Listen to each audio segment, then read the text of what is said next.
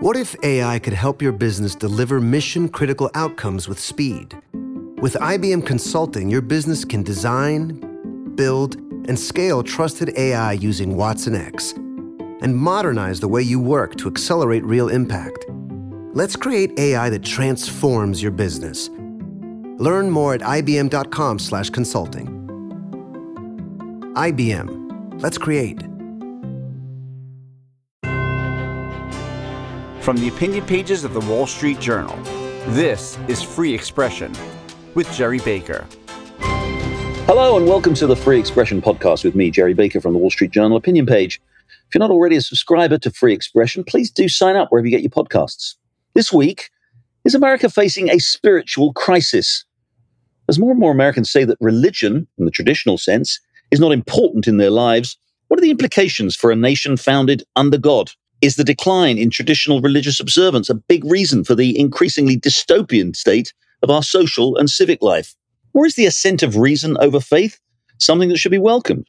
Are other so-called secular religions, such as the passion for environmentalism and the Green Movement and the modern creed of social justice, are they replacing traditional faiths, especially for younger Americans?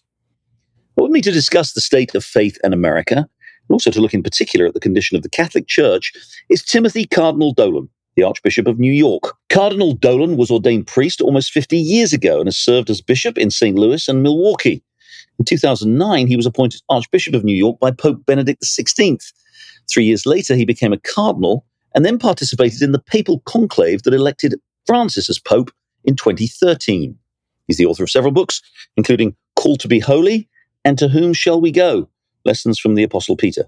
His Eminence Cardinal Timothy Dolan joins me now. Good to be with you, Gerry. I appreciate your invitation. I want to talk to you about lots of things, obviously, but let's start off with looking at kind of the state of America today, if we may. Now, the Wall Street Journal had a poll a couple of months ago, which we do over a long period of time. And this poll asked people about values and the importance of certain values to them. And what it found was that faith in certain values or belief in the importance of certain values has declined dramatically. One of them is religion. In 1998, 62% of Americans said that religion was very important to them. In this latest poll a few months ago, 39% said that. So a really sharp decline. Other values were down to patriotism. So let me start by asking you, Cardinal, among America's many other problems, is there a spiritual crisis in America right now? You bet there is. Had you asked me on that poll, I would have said the same thing. Yeah, religious values, the steadiness and the dependence upon faith and moral conviction is declining. And for me, no surprise at all, that's a very toxic development. And I often say, because Gerry, people will say to me over and over again, Cardinal Dolan, what's wrong? What's going on? We got violence, we got crime, we got mass shootings, we got drugs, we got suicide, we've got war, well, you name it, a litany of woes. And I said, look, you're asking a guy who's going to say what's wrong is that we've forgotten about God. And if we don't have just that moral center to our lives, where we just know innately that certain things are right, certain things are wrong, and that our value, our identity comes from the Lord, it's a given to us, it's not something we pick and choose, it's given to us, and that God himself has kind of instilled within us a sense of moral direction, a sense of moral direction. Pope Benedict XVI used to say that God has instilled into the human person an innate sense of oughtness, that we know there are things we ought to do. We know there are things we ought not to do. Those are not subjective, Gerry. They don't depend upon us and our opinions. They don't even depend upon the editorial page of the New York Times or, forgive me, the Wall Street Journal. They depend on what God has revealed to us. Even for those who might not belong to a particular creed, we would still believe, the great philosophers would say, still ingrained in the human person, we call it the natural law, as you know, ingrained in the human person is the ability to know right and wrong, and the ability to know we're not the center of the universe. God is. First comes the Lord, then other people, then ourselves. We got it upside down now. That trifecta has been reversed. To me, when you point out these sobering polls, which I have to say, as much as I'm distressed by them, I'm afraid they're right in the numbers because I sense it myself anecdotally. Don't ask me what's wrong with the world. That's what's wrong with the world. Another way of looking at it, you're absolutely right. This human longing for or belief in a moral obligation is still there, but it's kind of taking other forms. Don't you think that to some extent the traditional religion, whether it be Christian, Catholic, Jewish, Muslim, the great Abrahamic faiths, or indeed other traditional religions, while they may be in decline, people are seeking this sort of moral authority or these moral obligations in other areas. I mean, the whole, environmentalism, or I hate to use this term because it's overused, but the sort of woke stuff, the sense of social justice and these things that really animate so many people right now have become, in a sense, haven't they, for many people, a kind of an alternative to traditional religion. I'm afraid you're right. St. Augustine, who was one of the greatest thinkers around, he said, even those who say they no longer believe in God, they have to have a God with a small g. Now, most of the time, that's the person who looks back at us in the mirror in the morning. We make ourselves gods. But we will begin to construct other values that take the place of the classical, religious, biblical, revealed, natural law values. Most of the time, they're of our own liking. But you are correct. Think of the philosophy today in our culture, the name under which we usually group sort of an antagonism towards religion. We use the word secularism, okay? So secularism is kind of a dime definition, is our preference to get along just fine without God. Well, secularism becomes religion. Secularism, what they tell us, especially in their criticism of the traditional religions, they take on an infallibility. They take on a moral superiority. They have their doctrines. They have their dogmas. They have their moral imperatives. And in many ways, they're more rigid than those of the classical religions. So you're right on target. It's not that we go through life without a God. We have a God of our own making. And that's where trouble comes in. See, there is one true God. And once we lose sight of the one true God, we're in trouble. So why do you think people have lost sight of that? Again, other data that we have shows that, I think for the first time ever, recent Gallup poll, I think it was, showed that fewer than half of Americans regularly go to church. It's about 30%. Whereas again, 50 years ago, it was up in the 70%. 60, 70s. Yeah. What's happened? Well, I would say, unfortunately, we as human beings are swayed by what we see around us, okay, for the good and for the bad. Now, it's interesting. So we usually call that culture, okay? So this would be, as anthropologists define culture, the things that most influence us besides our DNA, besides our blood. In other words, what we inherit from without. And culture, especially in the United States, I am somewhat well-versed in the United States because my own study in American religious history, America has always looked upon religion and faith, our culture, in a benevolent way. So usually in American culture, there is at worst, a neutral view towards religion, at best, a benign view towards religion. George Washington said, this grand experiment in democracy cannot prevail without the role of religion. Right. Probably the most astute commentator on American political life, Alexis de Tocqueville. Remember in the 1830s, we still consult him. He said, what will prevent this democracy, which they look down upon in post-revolution France, what will stop this democracy from descending into mob rule? He said, I have great faith that it will not, because there's great faith among the American people. The role of what he called the voluntary associations, first of which he listed as family, but then secondly, religion and faith. He said, so as long as religion and faith remain strong in America, as long as these voluntary associations like family, like home, like neighborhood, like work, like organizations to which one might belong freely, as long as they thrive in America, as long as they are the ones kind of salting the culture, we'll be all right. My point, Jerry, in response to your question is, now culture is the other way around. Now culture, I'm not talking about all of culture, but I'm talking about what?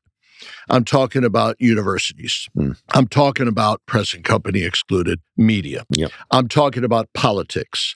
I'm talking about social movements. Now they look down upon religion. Religion and faith are less than helpful, if not downright detrimental to a vigorous culture. So look, when I grew up, and I know the 1950s were not this nostalgic, idyllic time, but I look back very often and I think, what were the major influences on my life growing up? They were soft, they were discreet, they were gentle. It certainly was my mom and dad and grandparents and my family. It certainly was my neighborhood. And it certainly was my Catholic faith. It was not oppressive. It was joyful. It was warm. It was tender. It was my Catholic grade school. It was the gentle influence of the priests and the sisters. It was my education. It was the majority of my friends who shared my faith. That was the culture with which I grew up. As I look to my nieces and nephews now, whom I love, that ain't the major influence on their life. Yeah. What is? Technology, social media, their phone, social media, the movies, and those things are antagonistic towards traditional faith and virtue. You know, there's a view amongst sort of modern conservative thinkers that this is a crisis, the decline in the importance of these institutions, family, faith, the sort of traditional values that you just described growing up in the 50s and 60s. I did too. I grew up in England, but similar institutions and values that we had, that actually the crisis is a crisis of liberalism itself. You know, that this is what you get when you elevate liberalism, when the pursuit of freedom for its own sake becomes the defining value of society. That when we used to cling to traditional values, we used to have authority figures, whether it was the church or family, again, things like that. But instead, this is a crisis, and whether it's a decline in faith, in traditional religious faith, in the breakdown of the family, the alienation that so many people feel in communities where traditional sort of economic activities have disappeared.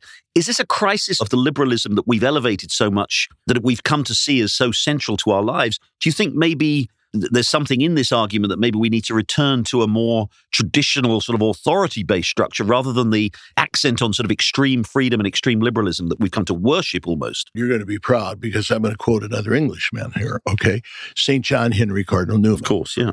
Very well indeed, yeah. A towering intellect, a convert from Anglicanism towards Catholicism. And he said in the mid-19th century, kind of what he would say is the most stinging threat to civility and to democracy is what he called philosophical liberalism, which he defined as the denial of any objective truth. Truth is now subjective. Truth is what I decide. Truth is what I say it is, okay? So you're parroting Newman, and well done, because, boy, if we're going to parrot somebody, it's great to parrot Cardinal Newman. But he said the same thing. Now, it's interesting. We got to be careful about that word liberal, because when you use it kind of in a European term of democratic liberalism, that was kind of a good thing. So the great leaders after the Second World War, Adenauer, Gaspari, they would always talk about Christian democracy, that a democracy that is infused with biblical values, a democracy that places a high role on virtue and moral imperative, that's the only way a democracy can survive. So that's kind of a good branding of a democratic liberalism. But I'm afraid that's gone into the dustbin, because now we don't need just faith leaders to say this. Psychiatrists, historians, doctors, sociologists will say this. We have a wrong perception of freedom. We believe that freedom is our absolute right and entitlement to do anything, anytime, anywhere with any person that we want. Okay? Pope St. John Paul II said it well. He said, genuine freedom is not the license to do whatever we want, but the liberty to do what we ought. That's the proper understanding of freedom. And I would maintain that's the American understanding of freedom. We don't speak about freedom without the sequel words of responsibility, diligence, duty, okay? These are virtues that flow from the proper understanding of freedom, which, while not limited to traditional religion, sure spices it. Part of the genius that many people have said for years of the American system, say in contrast with Europe, and you've talked about European Christian democracy, is that obviously the very strict separation of church and state in America, very different from what we've ever had in Europe. It was that kind of enabled religion to thrive because it wasn't established, it wasn't associated with political authority in the way that it was in Europe. But again, why is that no longer seem to be such a virtue of the American system? Why is the very strict sort of secular state that you have, the secular politics that we have here in America, why does that seem to be now fostering this kind of turn away from faith and religion? Benedict XVI, and he got people doing a double take, he said, we usually decry a secularism, but secularism is a very positive thing for the practice of the faith. And within secularism would be that belief in the separation of church and state. There's nothing freer than religious assent. And all we ask is to grow up in a society that protects that ability to search for, find, and give religious assent. This experiment in democracy, the United States of America, has enshrined that. It's the first of our Bill of Rights, the freedom of religion. And while existing, so you got this caricature of separation of church and state being secularism on steroids. No, it's actually medicinal, therapeutic, and encouraging to religion, as we would know. Pardon me for pointing to Europe, but you see those ancient countries where there was a union of throne and altar, or where there was where culture and faith were synonymous, like Ireland, there the church is in great decline. Here in the United States, since our inception, we sure got our wheelbarrow full of problems. We're vibrant, Religion traditionally thrives because we're at our best when we're free from the fetters that government would impose. The constitutional historians say when that freedom of religion given by the fathers in the Constitution, they would say that's to protect the church from governmental intrusion, not to protect the government from religious. They need religious influence. They don't need religious interference. They don't need religious oppression. They don't need religious dictates, but they do need a democracy that is filled with virtuous, thinking, responsible people who have religious convictions at their core. So thanks for bringing it up, because, the idea of this American experience, the separation of church and state, freedom of religion, that didn't sit well in Europe. Rome didn't like it. No. Poor Cardinal Gibbons, the Archbishop of Baltimore, when he went to Rome to get his red hat, he was stung at his titular church, Santa Maria in Trastevere. He said, I come from a country that is grateful for our constitutional construction of freedom of religion and separation of church and state. Those in Rome did not look kindly on that. They recovered their senses at the Second Vatican Council in the document on religious freedom. That was the most vigorous proponents of that were the American bishops, where freedom of religion and separation of church and state was decreed by the church to be a good thing. So what happens? You got now a caricature of whenever religion and faith is strong, the danger is a theocracy, a fanatical theocracy. Baloney. When it's not strong, you've got the danger of an oppression from the secularists. We're going to take a short break there, but when we come back, I'll have more with Archbishop Cardinal Dolan. We're talking about the state of faith in America. Stay with us. AI may be the most important new computer technology ever, but AI needs a lot of processing speed, and that gets expensive fast. Upgrade to the next generation of the cloud, Oracle Cloud Infrastructure, or OCI.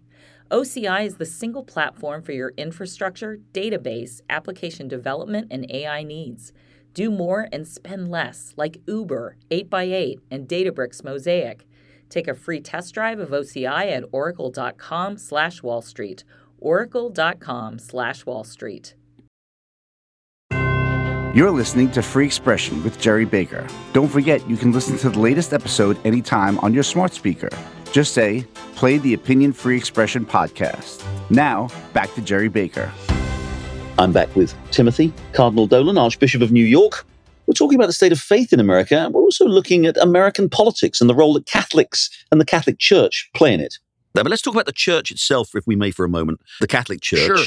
And the church has obviously been through some trials, should we say, in the last 20 years or so. And there have been some terrible scandals involving the behavior of priests and the way in which it was treated and handled and cover up, not just in this country, but around the world. But obviously it's been particularly noticeable in this country. To what extent has that episode and the church's very, very, very delayed response to it and failure, actually, and let's be honest, in the early stages to deal with it, the problem of child sex abuse and all of that, what extent has that played a role in undermining people's faith in the Catholic Church and perhaps even to some extent in organized religion generally? How important has that episode been? Mightily important. Big, big time important. So I will always say, look, while we believers of all faiths are bemoaning the decline in religion, we also have to admit, Lord knows we've sure done our share to give people reasons to reject it. Okay? Even look outside the United States, even look worldwide where you see religious fanatics who are the cause of violence and war, assassinations, okay? Look here where you see the terrible scandals, sexual, financial. You bring it on. We are part to blame for people no longer seeking solace and direction in the church because we've shown ourselves to be a very uncertain trumpet and a very unreliable guides. Now, Jesus even knew that in his days when he was pointing to the religious leaders and he said, psst, follow what they say, but don't do what they do. So even he knew back then that there was a shocking side of religion. There was hypocrisy. There was scandal. He's constantly wanting to cleanse us of that, okay? So I'm always amazed, though, at the resilience of our Catholic people who, they will readily say they've been reduced to tears and anger over some of the things they hear about the church. But then they'll come right back and say, but we know that's not the church that we love.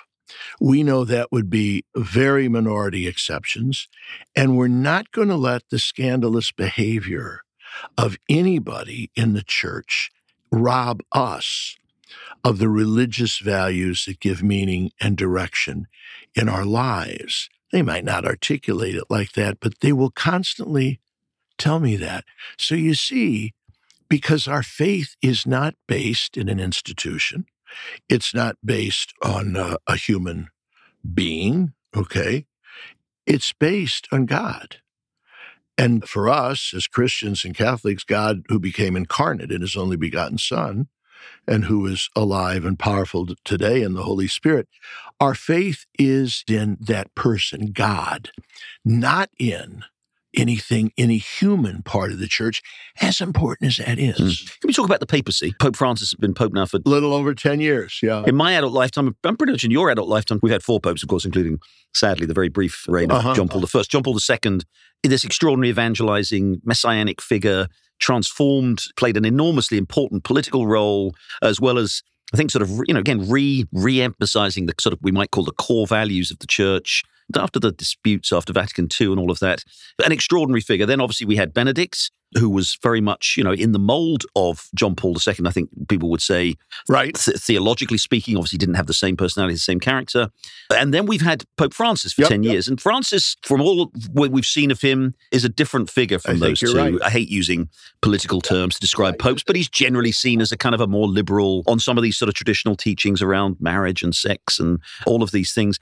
How do you assess his papacy and where he's moved the church in the course of the last 10 years? Well, thanks for asking. He's a prodigious figure, and you won't be surprised to hear me say I love him very much and appreciate what he's done. But you are right. He's different. He's someone that we haven't been used to, and that's not a bad thing. Now, kind of the ready answer that we would always give is that the style of popes, the way they teach, can differ big time. What they teach doesn't. You just made a great point. Say, in some sexual issues, Francis is thought of as liberal, as much as you and I might not depend on those cliché-est terms. But what he says is about as traditional as you can get, okay? How he says it is a bit softer, a little bit more presentable, a bit more gentle and amiable than people perceived his predecessors as saying it. So it's usually the style.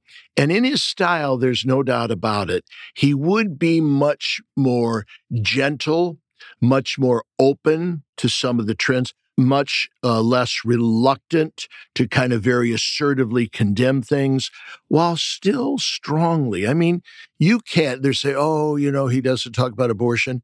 Well, I don't, for all their charismatic pro-life stances of John Paul II and Benedict XVI, I don't think they would have said what Francis does. Aborting a baby is like hiring an assassin to kill somebody that's inconvenient to you. That's pretty strong stuff, okay? So, but yet in his openness to the needs of women, in his kind of stress on the fact that we have an obligation not only to the innocent baby in the womb, but to the struggling woman who's trying her best to carry that baby and bring it to full life, he is a little different.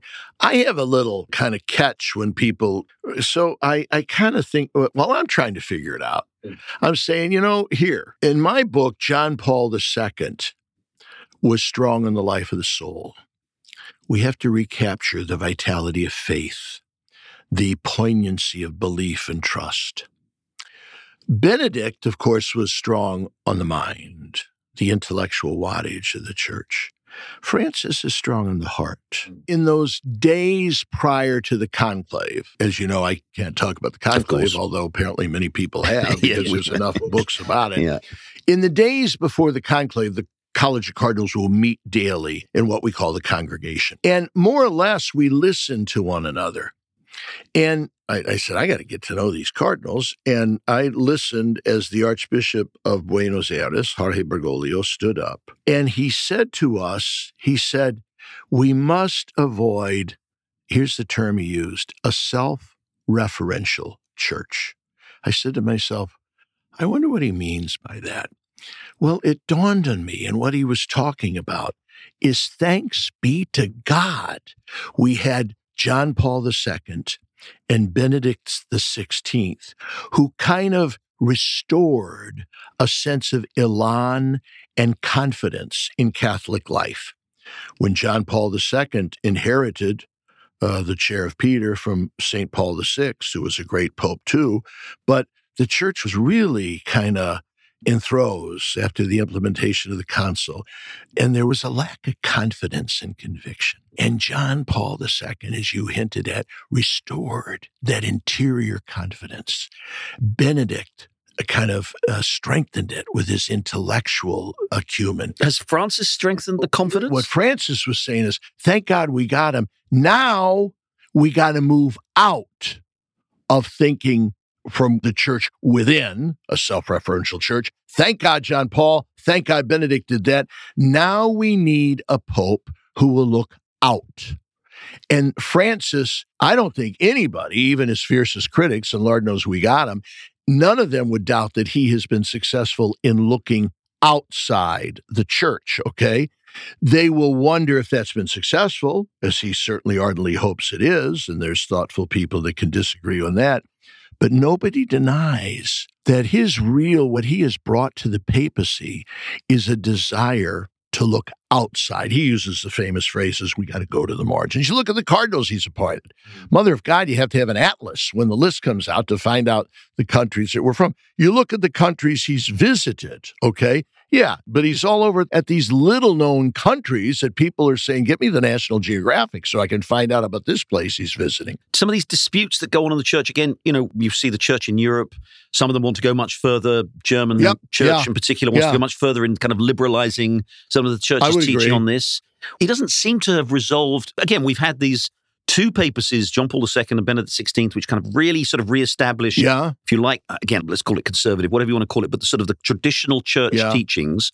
Francis did come along in it and seem to sort of suggest the sort of liberalization of this. Let me suggest two things that might help us settle the good observation that you just made. One would be that the churches always goes through unsettling periods. You and I are talking on June 28th, the feast of St. Irenaeus.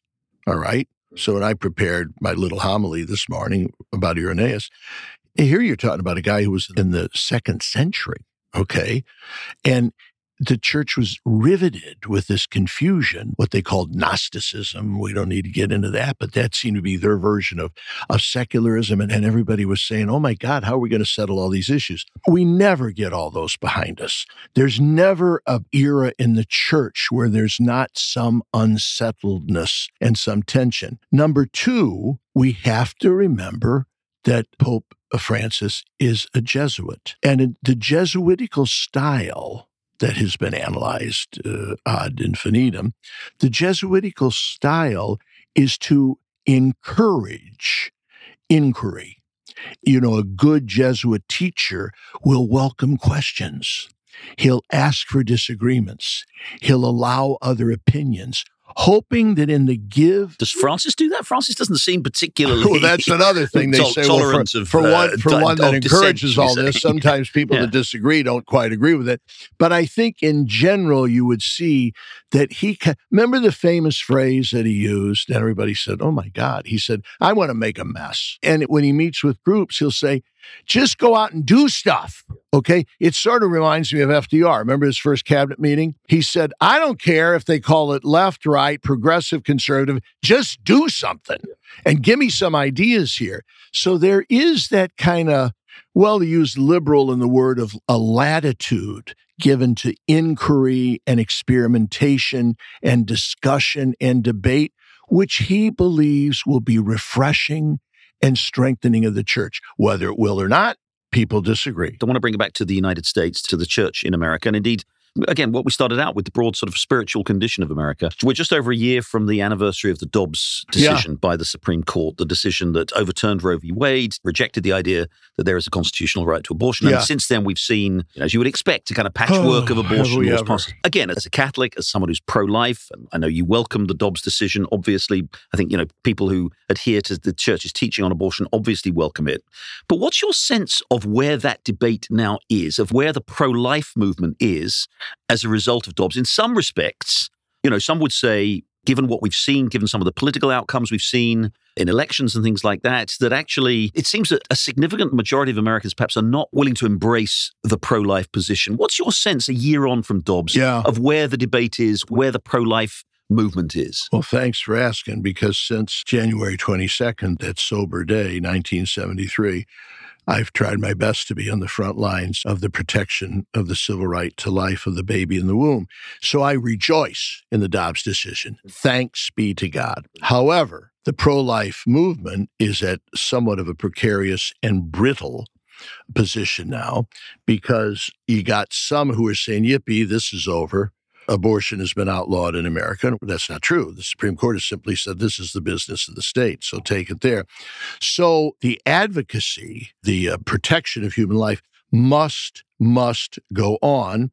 And I think what pro-lifers are deciding is, since 1973, we have put all our resources in the political, the judicial, the election. Now we have to speak about the moral part of abortion, that we're speaking about an innocent, fragile human life. And we need to begin to convert, not a Supreme Court, not a Congress, not a White House. We need to convert the minds and hearts of our people. Similar, Jerry, to what went on in the slavery issue. Now, abortion is very analogous to slavery. Slavery reduced the slave to the property of another person who could decide whether it lives or dies. So does abortion. And that we know that, sadly, that was settled. It had to be settled by war, our Civil War, where the conversion of hearts and minds is even a more potent factor. And that goes on to this day. Those questions. And something tells me that's going to be true in the abortion issue. Final question, again, which is in the broader political sphere. We have a Catholic president, and we have only the second Catholic president in the history of the United States. We also have Catholics dominate on the Supreme Court, as we know that. But I'm wondering, has it made any difference, the fact that Joe Biden is Catholic and is president? I mean, in some respects, the issue we've just been talking about, abortion, he does not sort of, at least politically, in any sort of political sense, seem to align with the church's teaching on abortion on some of these other issues. gay rights, transgender, all of those things. He seems to align very much with the left. Does it have any significance at all, the fact that we have a Catholic president for the country, for the church in this country, or indeed for the life of the country? Does it make any difference, the fact that the president is Catholic? Well, in one way, I think it does. I mean, Lord knows his interior life of faith would be beyond me, and we're forbidden by our religion to judge the vitality and sincerity of his own faith. Again, I wonder if we're kind of in the fallout of a misunderstanding of what you and I talked about a little while ago. Namely, there are some that seem to feel that religion can have absolutely no influence on your public life. All right? And I think President Biden, in some issues, would feel that way. Now, there's other issues where there might be climate or immigration where you'd say, hey, he's in line with Catholic principles there. And that, of course, you referred to two Catholic presidents. That, of course, was something John Kennedy felt strongly. You know, more or less, he had to go to Houston to speak to the Baptist Convention, where more or less he said, don't worry, I happen to be a Catholic, but you don't have to worry. It's going to have absolutely no influence on my decisions in the Oval Office. A good Baptist would have bristled at that, to say, we wouldn't want a Baptist saying that. We would want them to say, what I gleaned from the Bible, from natural law, from the teachings of the religion in which I was raised, that will certainly have an influence on me, because we're talking about the realm of conviction and conscience. But we Catholics especially misread it to say, I got to bend over backwards to kind of show that I'm kind of free and independent, and that nothing my church teaches is going to have any influence over me. Whether or not that's what President Biden feels, I don't know, but I'm afraid that's kind of an overall problem that we've got. We don't expect that, by the way. America doesn't expect a Jewish senator to say, oh, I better recuse myself from any debate about Israel, because obviously my faith has something to say there. Are you kidding? Right. We're encouraged. Of course. We do expect a Catholic to say, I can't let my religion have any effect on me unless it's a pet issue, unless it's the death penalty. All right. So you had Mario Cuomo, who said, I can't support the death penalty because I'm a Catholic and we're against that.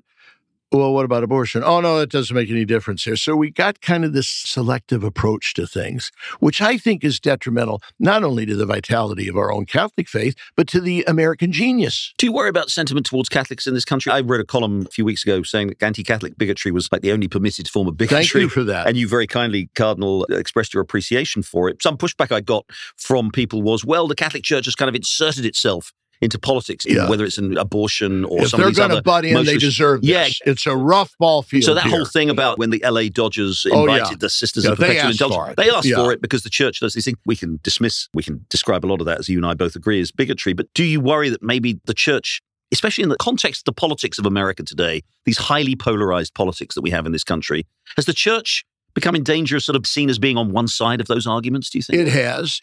Although we get criticism from both. I get most of my criticism from what you might call conservative Catholics, okay? So you bishops aren't strong enough in condemning things and in excommunicating our president and governor. They're the ones that think we're too weak. On the other side, they're saying the church just sort of butt out of this. Stay in the sacristy. Stay for an hour on Sunday morning and don't bring your faith to the outside world. I'm afraid you're right. So there would be some to say the church is asking for this, but hatred of the church is the oldest bias in American history. I didn't say that. Arthur Schlesinger did. And they're right. And people seem to be able to get away with. We're not talking about the church above criticism. Please bring it on, okay? We're talking about a vitriol and a lack of civility when it comes to treating the church, the Catholic Church, that they would never do to any other group, okay? That's what galls me, and that's what I'm afraid is on the increase. Timothy Cardinal Dolan, Archbishop of New York, thank you very much indeed for joining Free Expression. Thanks for the invite. Well, that's it for Free Expression this week. Thanks very much for joining us. Please do join us again next time. In the meantime, have a great week.